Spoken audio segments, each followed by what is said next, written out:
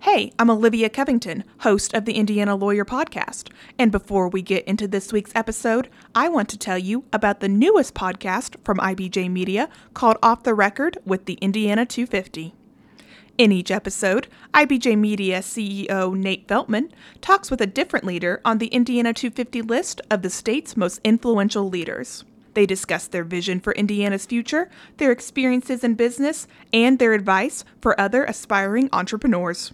New episodes are released on select Thursdays, so go subscribe to the show on your favorite podcast platform so you never miss an episode. Just search for Indiana 250 Off the Record. Hello and welcome to the Indiana Lawyer Podcast, your source for news and Hoosier law, brought to you by Taft.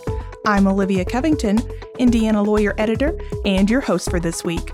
Thanks for joining us for our last episode of 2023. That's right, you won't hear from us again until the new year, but don't worry, we'll keep the news going on our website and in the paper. Plus, I'm here with Daniel Carson and Alexa Shrake to bring you this week's headlines, and then I have a really interesting interview to share with you that's all about Native American law. So let's get started. Today is Wednesday, December 13th, 2023, and these are your headlines. Why don't we start with a topic that is almost always dominating headlines: abortion. In Indiana, the Court of Appeals recently heard a challenge to the state's near-total abortion ban. Alexa, you were in the courtroom for that one. What can you tell us? A year after a preliminary injunction was granted in a case challenging the state's abortion law on religious freedom grounds, the Court of Appeals of Indiana heard oral arguments in the case last week. The issue before the court was whether the law, which bans abortions except in narrow circumstances, violates the plaintiff's rights under the Religious Freedom Restoration Act. The plaintiffs are the group Hoosier Jews for Choice and anonymous practitioners of other religions who say their beliefs allow abortions under circumstances outside the exceptions of the state law. The Marion Superior Court granted the plaintiffs' request for a preliminary injunction in December 2022, and the state's defendants are now appealing. The case went before the COA judges L. Mark Bailey, Melissa May, and Leanna Weissman, who had questions about the law's exceptions and the state's alleged compelling interest in limiting abortion. Indiana's new Solicitor General, James Barta, argued on behalf of the state defendants that there is no doubt the state has compelling interest in limiting abortion as soon as an egg is fertilized.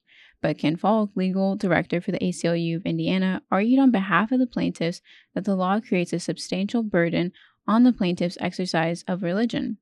I have a more in-depth coverage of the arguments in a story from December 6th. Visit theindianalawyer.com and search abortion to read it. Now, if I remember correctly, the plaintiffs in the RFRA case aren't the only ones taking the abortion issue to an appeals court. So remind us who else is doing that. It's the Satanic Temple, which is appealing the dismissal of its challenge to the state's abortion ban, which also alleges RFRA violation. The temple had filed a federal complaint alleging the ban interferes with its members' ability to perform the satanic abortion ritual, but Judge Jane Magnus Stinson of the Indiana Southern District Court granted the state defendant's motion to dismiss in October. She ruled that the temple failed to prove the facts necessary to support associational standing by not identifying members. The temple is now taking its case to the 7th Circuit Court of Appeals. Its attorney, James McNaughton, told Indiana Lawyer, "I think the Southern District got it wrong." Interesting. There's always a lot to unpack with this issue, so Alexa, I'm sure you'll have more updates to bring us soon. So let's shift gears a little bit. In our last episode, I told you about a proposal from the Indiana Supreme Court that would allow graduates of non-American Bar Association accredited law schools to take the Indiana bar. Since then, the Indiana State Bar Association has weighed in on that proposal. Daniel, why don't you tell us what the ISBA has to say? The Supreme Court proposal has attracted the support of the ISBA, even though the bar opposed a proposal on the same topic from Purdue University earlier this year. The bar sent out a member alert on December 6th, announcing that it would support the Supreme Court proposal, which would allow graduates of non-ABA accredited schools to sit for the Indiana bar in two situations. The first situation is if the applicant graduated from a non-ABA accredited law school in the United States, was eligible to sit for the bar in another state, and the Board of Law Examiners finds the applicant is qualified to take the Indiana bar by education or experience.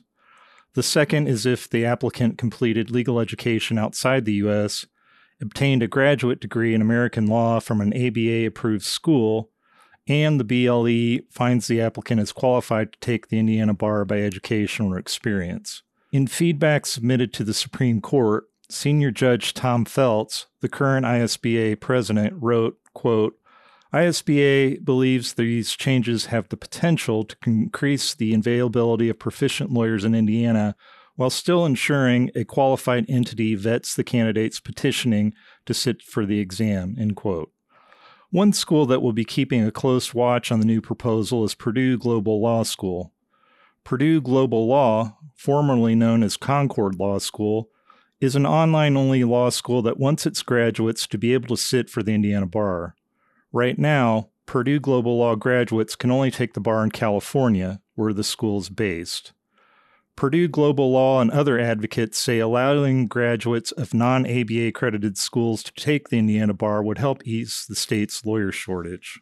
The ISBA had opposed a Purdue proposal earlier this year to allow graduates of non-ABA accredited schools to take the Indiana bar, but in its message to members, the state bar said the Supreme Court's proposal is, quote, different, end quote. There are also national efforts to study the bar exam and legal education more broadly, aren't there?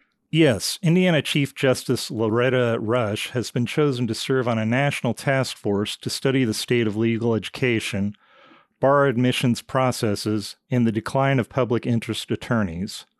The Committee on Legal Education and Admissions Reform, or CLEAR, is comprised of 12 members of the Conference of Chief Justices and the Conference of State Court Administrators, who will engage in an 18-month study, then make recommendations to state Supreme Courts for reforms to enhance legal education and diversify bar admission processes.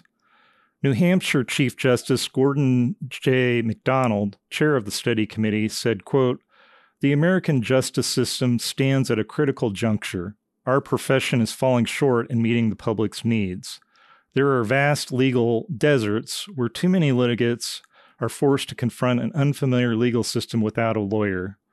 Legal service organizations dedicated to the public interest are unable to recruit and retain qualified attorneys, and many new attorneys are not practice ready upon admission to the bar, end quote. Other members of the study committee include the Chief Justices of New Mexico, Utah, Oregon, South Dakota, Alabama, Delaware, and Maine, as well as the court administrators in Wyoming, Arizona, and Ohio. Thanks, Daniel. Shifting gears again, Alexa, why don't you tell us about the new CEO of Child Advocates? The nonprofit announced on December 5th that Phyllis Armstrong, who is currently its Vice President of Program Operations, will take over as CEO on January 1st. She'll succeed longtime CEO Cindy Booth, who's retiring after almost 30 years with the organization. Armstrong released a statement saying, quote, I'm proud to be part of an organization that has been building and sustaining transformational programs addressing unmet needs of the children in the child welfare system and others who are at the risk of system involvement throughout Indiana. I look forward to leading the agency and supporting our exceptionally experienced and dedicated staff as we continue to champion vulnerable children in need throughout the state. Child Advocates' future is promising thanks to the foundation that Cindy worked tirelessly to set, end quote. Armstrong earned her bachelor's degree from Earlham College, then her JD from Indiana University Robert H. McKinney School of Law. She was admitted to the Indiana Bar in October 1990. She became VP of Program Operations at Child Advocates in the summer of 2020. Before that, she had served as a staff attorney director of the custody program, later known as Family Crisis Advocacy Program, and director of mediation at Child Advocates, which she joined in 1998. In addition to her work with Child Advocates, she also co-founded the Family Practice Division of the Mediation Group. Thanks, Alexa. Now for a couple quick updates from me. First, you might remember my previous reporting on Quentin Cantrell, an Indianapolis attorney who was convicted of federal misdemeanors after entering the U.S. Capitol on January 6, 2021. Cantrell was sentenced to probation back in June, and now he's been suspended from the practice of law in Indiana. According to a November 30th order from the Indiana Supreme Court, Cantrell has not cooperated with an investigation conducted by the Disciplinary Commission. A show cause petition shows that the commission sent Cantrell a notice letter on June 28th, 2 days after he was sentenced in federal court for the January 6th convictions. Cantrell did not respond to the letter, a show cause notice, or a request for ruling into tax costs. Cantrell's suspension was effective November 30th, and it will remain in effect until the commission certifies that he has cooperated, or until further order of the Supreme Court.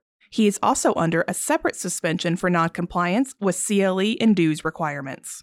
Second, I want to tell you about a new product we're launching here at Indiana Lawyer.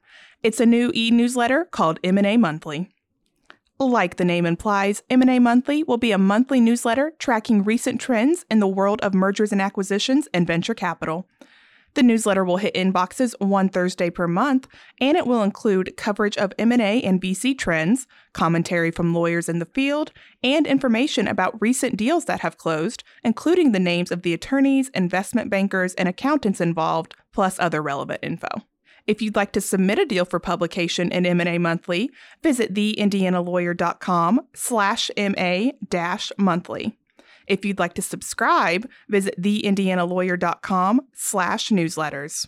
All right, Daniel, why don't you finish off our headlines with a preview of a story you're working on for our December 20th issue?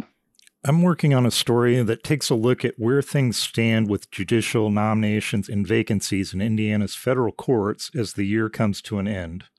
Magistrate Judge Joshua Kolar of the Indiana Northern District Court is still waiting on U.S. Senate confirmation to fill a vacancy on the Seventh Circuit Court of Appeals, while St. Joseph Superior Judge Crystal C. Briscoe and Elkhart Superior Judge Gretchen S. Lund were nominated in November to fill vacancies on the Northern District Court. And there has been no announcement of a nominee to fill another upcoming federal judicial vacancy on the Indiana Southern District Court, when Judge Jane Magnus Stinson assumes senior status in 2024.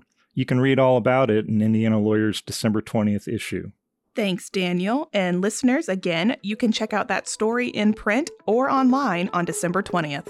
Okay, that'll do it for this week's headlines. Stick around after our sponsor break to hear my conversation with Chaley John about Native American law.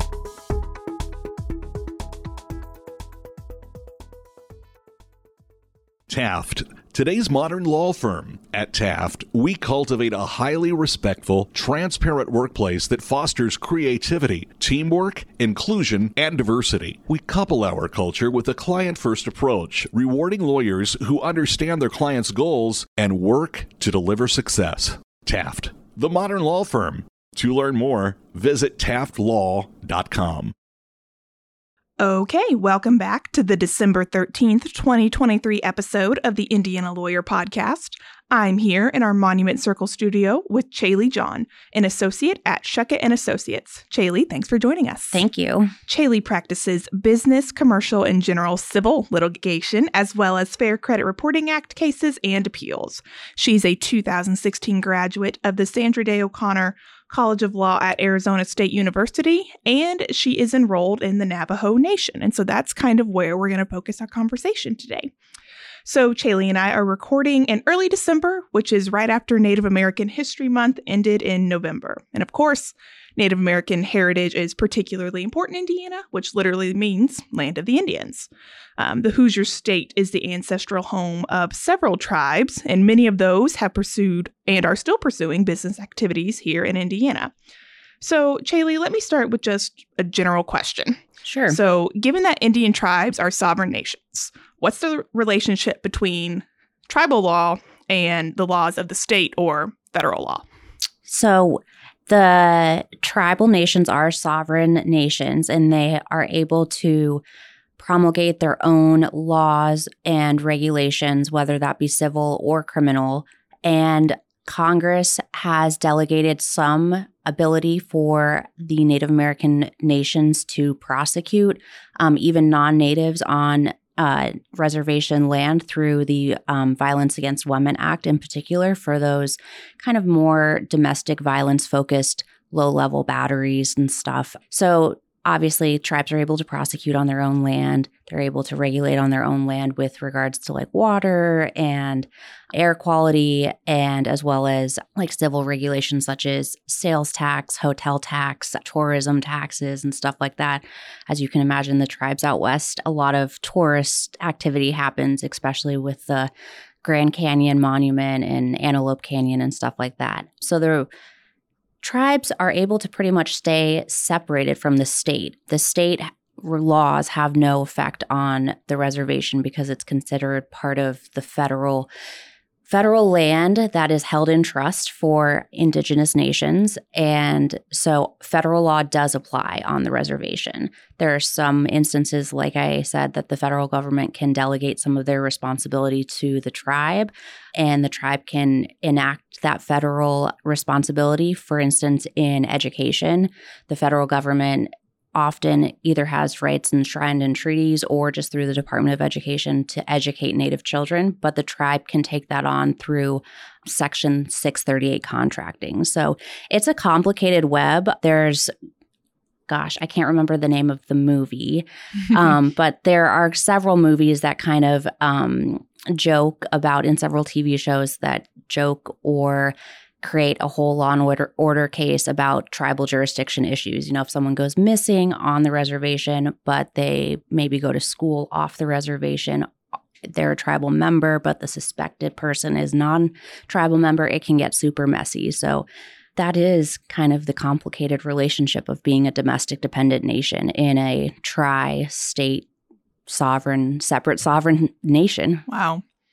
And, I read your background, and you do a lot of litigation work, but you speak with a lot of authority on these issues. So, I mean, do you practice at all in this area? Not currently, but in law school, I was fortunate enough to. So, at the Sandra Day O'Connor College of Law, there is an Indian legal program, and there's a specific focus on educating Indigenous students, both in the United States and in Canada, particularly because of the number of tribes in Arizona. They really wanted to foster Indigenous law students, and there's even some law to like a law pipeline for law students to go out to the reservations and kind of explain to children there, or Phoenix City children, whatnot. So anyway, long story short, I went to Sandra Day O'Connor College of Law. Has a heavy emphasis on Native American studies. I participated in the Indian Legal Program as well as the Indian Legal Clinic, and spent both my law school summers out in D.C. First for the Udall Foundation's congressional internship, where I was placed at the Department of the Interior in the Office of the Solicitor. And I primarily worked on issues affecting all sorts of issues on the Department of Interior's oversight. So what people generally refer to as like the BIA, or Bureau of Indian Affairs, about them and their relationship with tribes. So there were issues with education, with water, with hunting, all sorts of issues that came up during that internship. And then my second summer, I was with the Native American Rights Fund.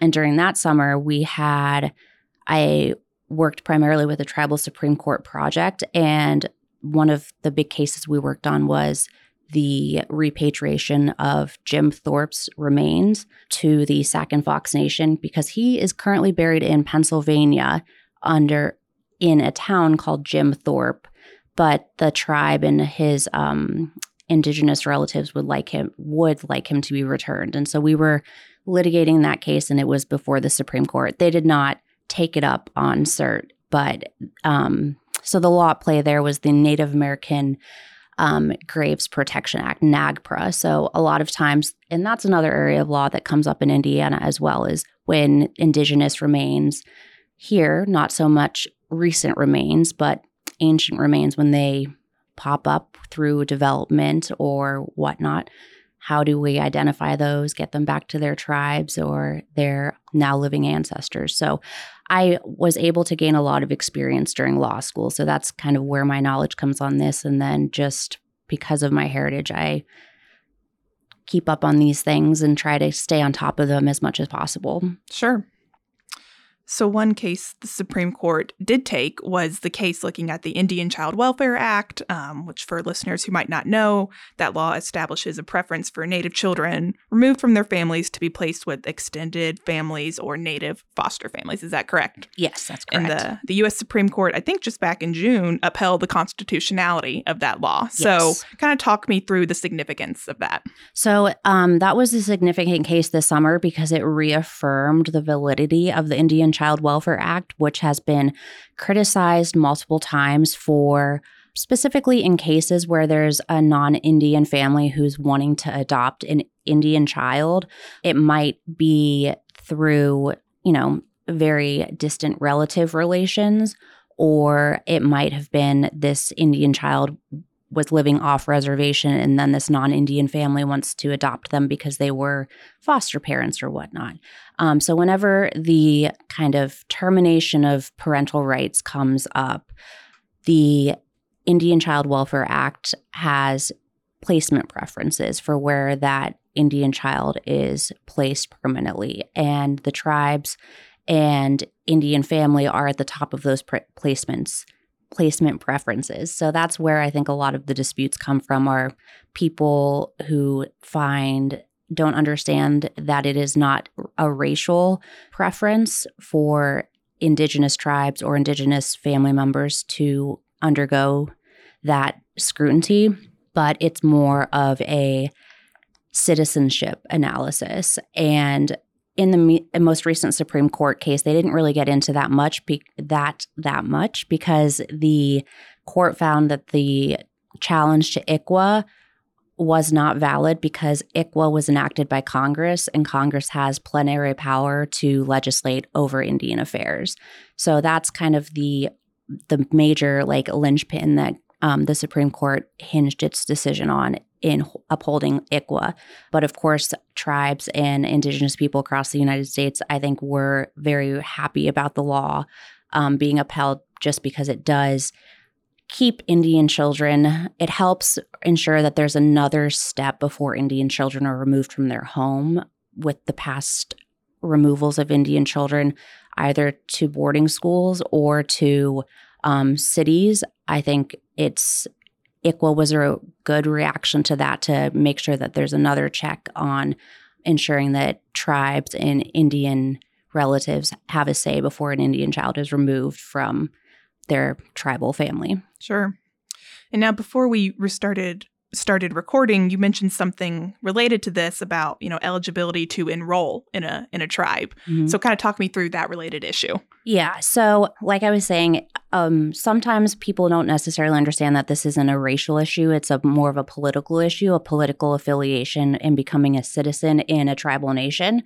So all tribal nations have different eligibility requirements in order to be enrolled in a tribe. And there are also a difference between federal and state tribes. So ICWA only applies to federal tribes. It does not apply to state-recognized tribes. So for ICWA to apply, the child has to either be enrolled in or eligible for enrollment in a federally recognized tribe. And that tribe sets its own eligibility requirements. For instance, there might be one tribe, such as my own, the Navajo Nation. Their eligibility is a 1/4 blood quantum requirement. So any child that is born that is may have a 1/4 blood Navajo requirement or is enrolled in the Navajo Nation, ICWA would apply to them. But there's other tribes who have different eligibility enrollments. Some are tied to a ancestral list, like the Dawes Removal Act rolls. When tribes were being moved from east to west, they took a list, and if you can tie yourself to an ancestor on that, then you are eligible, because with the removal and intermarriages, blood quantum is a lot harder to quantify. So a lot of times they use those enrollment lists to determine their present ancestors. So it's confusing, I think, for some people, because stereotypically, I think there are probably connotations of what is or is not an Indian child. And I think a lot of people, when something like ICWA comes up that is unexpected, perhaps because of those stereotypical ideas of what an Indian child is, I think that's where people get a little bit upset about having this extra step to go over to make sure the child is placed in the proper care. Sure. So bringing this to Indiana specifically, a few years ago, I know there was a bill in the legislature. I think I wrote about it, about extending full faith and credit to tribal orders. Now, that's been a few years ago. That might have been 2021 or 2020, so we're a little removed from that. But can you talk to me a little bit about the concept of that legislation and kind of what's come out of it in the years since? Yeah, so I, to be frank, I'm not sure where the status of that legislation is either. However, learning from my husband, who's a transactional attorney and does kind of stay on top of these things a little bit better than I do, I understand they're not necessarily looking so much for a legislative fix, but in contracting with tribes, especially in Indiana and the Midwest, as tribes are engaging in gaming ventures or various, river boats or getting into agricultural ventures. A lot of times those partnerships are the full faith and credit is being enshrined in the contracts in those partnerships. So the choice of law provisions are being made explicitly clear and waivers of sovereign immunity are being made clear. And so I think that's how a lot of that is being dealt with in day-to-day practice. Interesting. Now, something else you mentioned to me before we started recording was kind of the issue of hemp and marijuana and how that relates to tribal law versus state law. Just walk me through that. Yes. So there are some tribes in states, particularly where they have legalized the use and production of marijuana and hemp, and tribes have been getting into those ventures, particularly in Michigan. So because, for instance, marijuana is not federally recognized, there wouldn't be, or federally recognized, federally legalized. Sure. They're not doing the production on the reservation since that is considered federal land, but they're using, gaming funds or whatever funds the tribe has to engage in those ventures. And I think that the idea is that someday when it does become federally legal, that the tribe could do the production on reservation, and then the tribe could sell those products on the reservation as well, and that would avoid state sales tax. So very similar to how tribes have seen economic prosperity through using cigarettes by producing them on the reservation and then selling them on reservation and avoiding state sales tax, as states have moved to kind of penalize the use of cigarettes through elevated sales tax. Tribes have seen a way to extract some economic prosperity by doing their own and avoiding those sales tax. So I think the intention behind tribes starting to engage in marijuana and hemp industries is so that they can go ahead and form those partnerships and start engaging in the production. And then when and if those things are legalized federally, they'll be able to utilize the same kind of model that they did with products such as cigarettes and avoid those state sales taxes. Sure. So that's kind of an emerging area to watch. Yep. So what about just generally, are there any bar associations, affinity groups for Native American attorneys? So as I am aware, and I try to keep on top of most of these things, there is not an affinity group in Indiana for Native American attorneys. There is a National Native American Bar Association, of which I'm a member, and there are state chapters of NABA. And in Arizona, that is a robust chapter. Sure. There's, banquets, and they sponsor scholarships. And there's a National Native American Law Students Association. Oh, wow. And there are law schools that have NALSA chapters, such as ASU's law school has chapters, and they hold an annual national moot court competition. And that's a really good way to connect with Native students across the country, especially because it's such a heavy federal law practice that eventually, if you practice Native American law, you'll probably bump into people from all over the country. But in terms of Indiana, no. It's basically just me and my husband. Oh, no. That's it. That's funny. But if there's anyone else out there, hit us up. We'll hang out. Well, all right. That'll do it for this week's extended interview. Jaylee, thanks again for joining us. You're welcome. All right, listeners, as always, if you want to hear more of our extended interviews, check out our previous episodes at theindianalawyer.com/podcast or find us on your favorite streaming source. And just a reminder, this is our last episode of 2023, so we will see you in the new year.